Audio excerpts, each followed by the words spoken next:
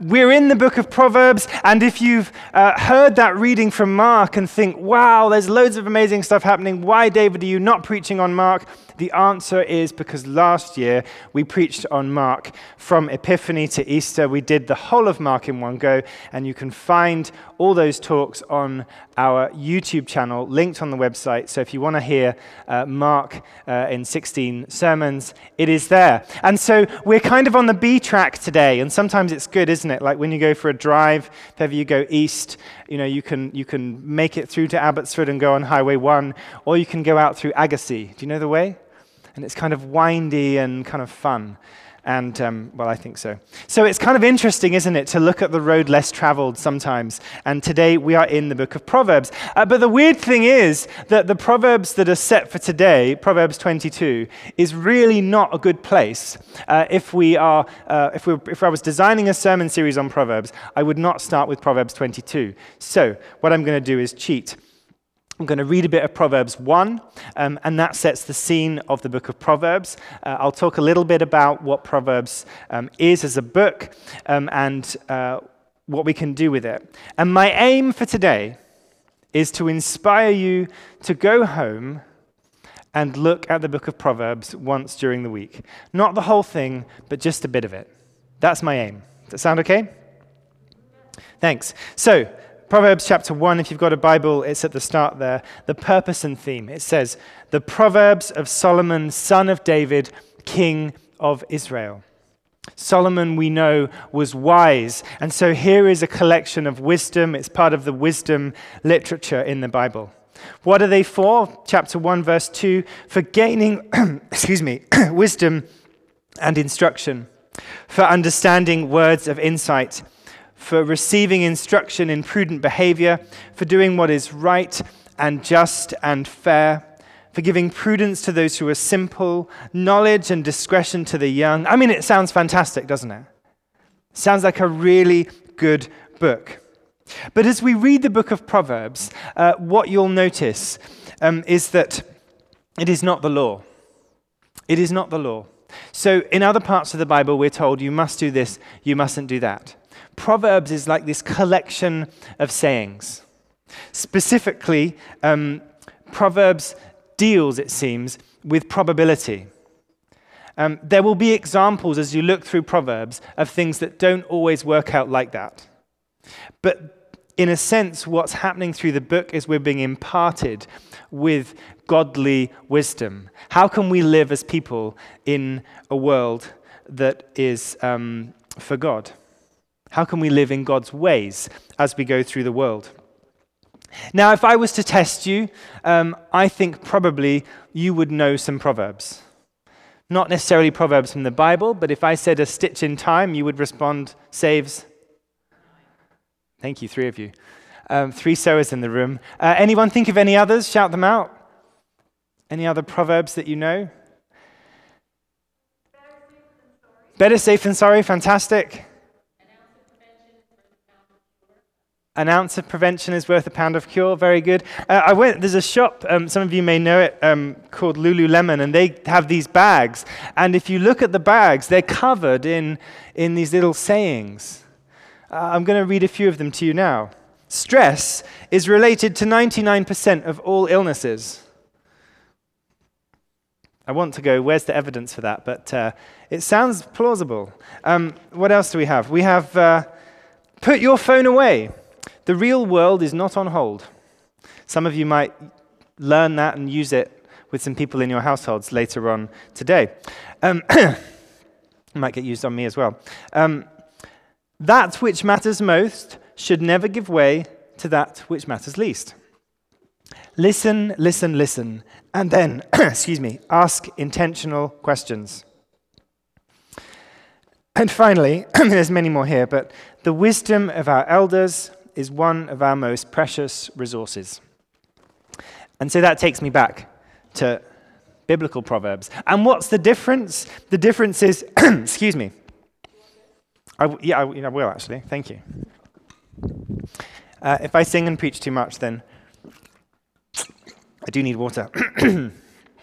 So, sorry. So the Proverbs in the Bible, the difference between those and the ones that you might say, or the ones that are on the side of a bag, is that these have kind of been distilled through the years of God's people trying to work out how to live in God's ways. That's the difference. And so the Proverbs in the Bible are not just trying to tell us good things to live by. They're trying to tell us godly ways that we can do it. Roughly, the book of Proverbs starts, the first 10 chapters has 10 speeches, and they're speeches from a father to a son, and talk a lot about wisdom. It's a book that's aimed very much at a young man. Whatever age we are and whatever gender we are, there is wisdom in here for us. But that's just so you know, that's the context. It was written as a kind of wisdom to be given to a young man.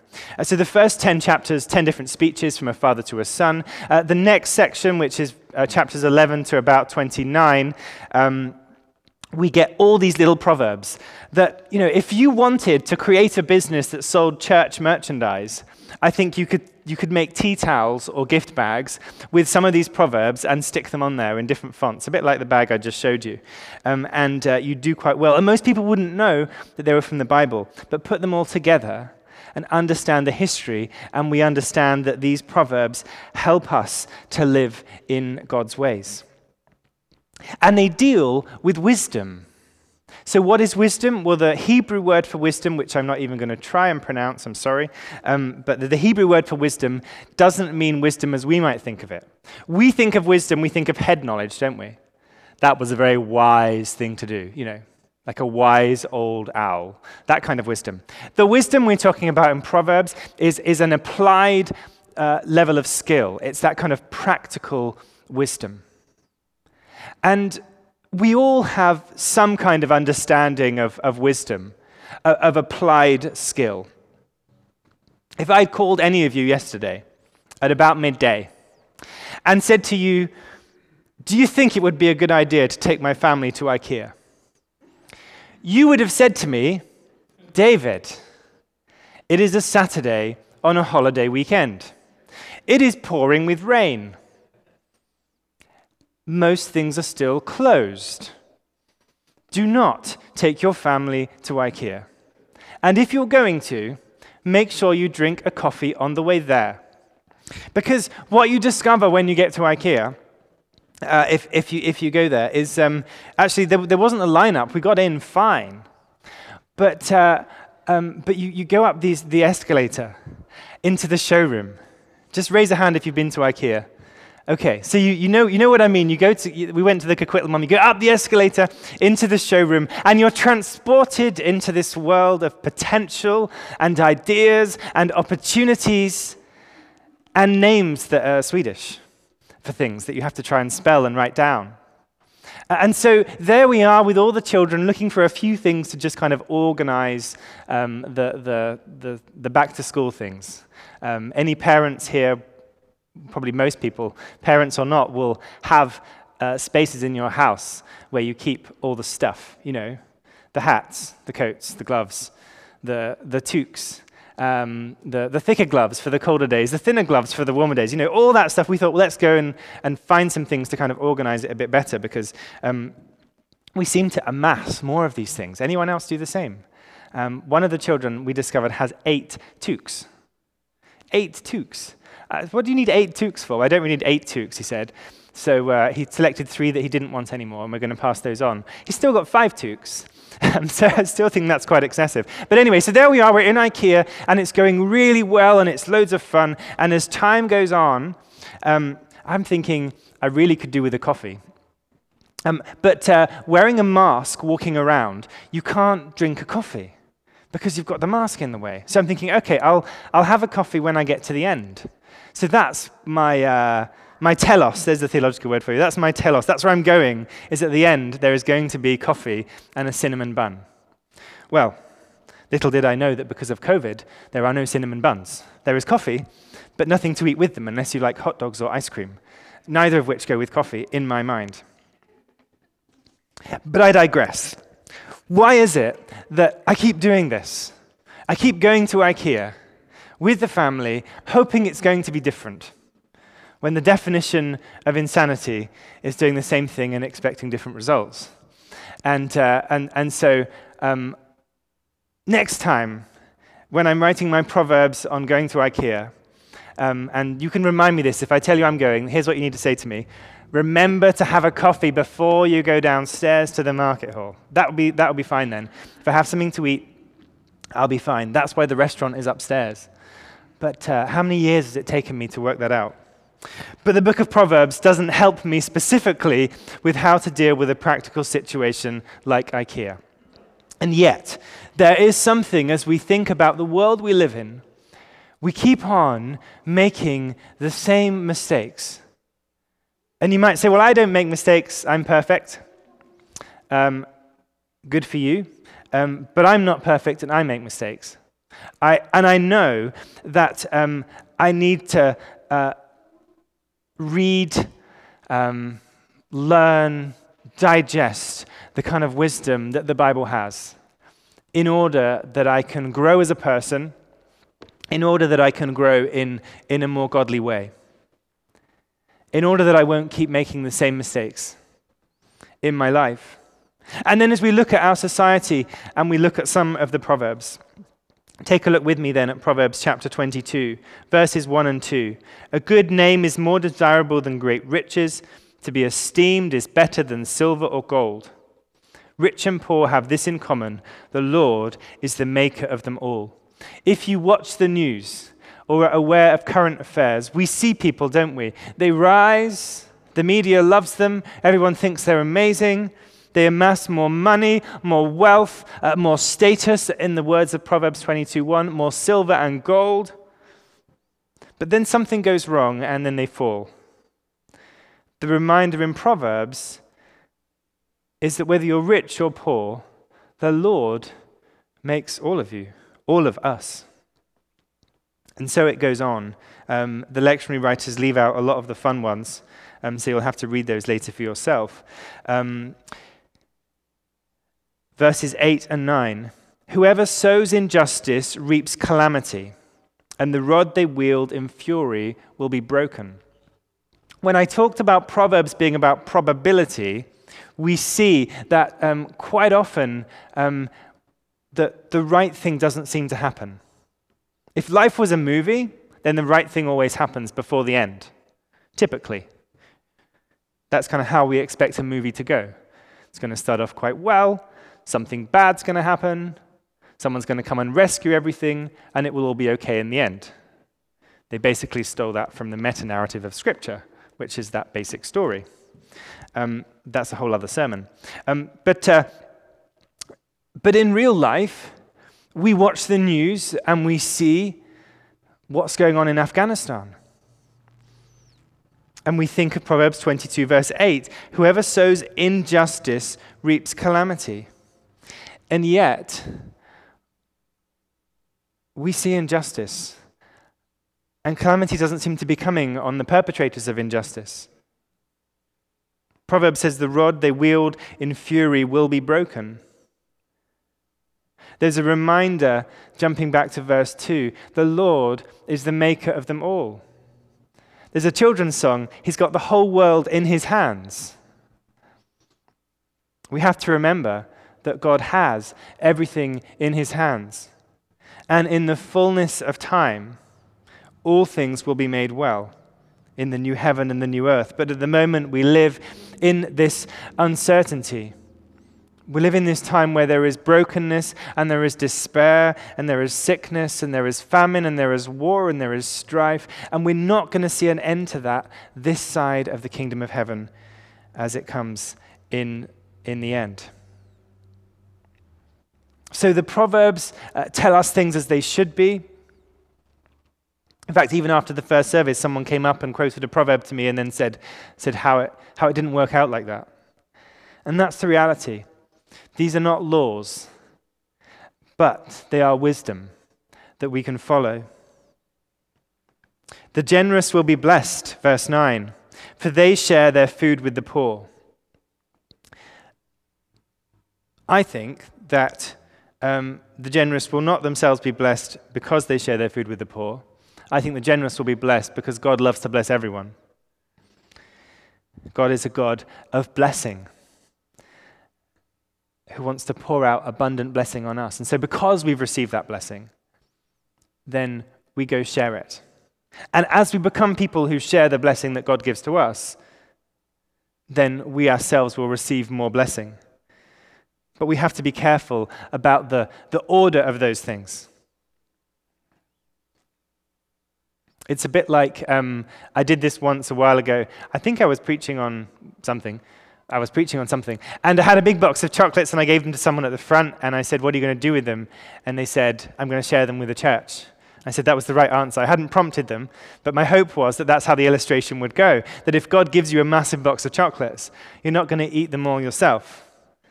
There's a proverb about that in here somewhere, I'm sure. But you would share them with other people.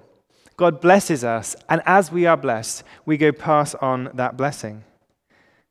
And so the wisdom of Proverbs is this reminder that in doing that, in sharing food with the poor, we will receive blessing. God sees all things. And then later on, it jumps, verse 22, we get into several sayings. 30 sayings of the wise is the headline. For some reason, saying number 2 has been picked. And it says, "Do not exploit the poor because they are poor, and do not crush the needy in court." Do not exploit the poor because they are poor. Again, no one's going to argue with that, are they? Except we see the poor are being exploited simply because they are poor. There are organizations like Fair Trade who work to make sure that we don't exploit the poor just because we can as society. But we can make sure that people are given a fair price for the goods they produce. I've been a supporter of fair trade for a long time now, and one of the things about fair trade, and the reason I think it's so important, is because it's something we can do when we're in the grocery store and we're choosing a bag of coffee. Or, hey, don't go to the grocery store, we sell coffee here, which is fair trade. But if you're in the store and you've got different bags of coffee, you have a choice as a consumer to pick one that will ensure a fair deal for the producer. We wouldn't need to send so much foreign aid to the developing world if we paid people a fair price for the products that they grow for us. Do not exploit the poor because they are poor. Do not crush the needy in court. Great example of this, there's a channel on YouTube called Caught in Providence. I don't know if anyone's seen it.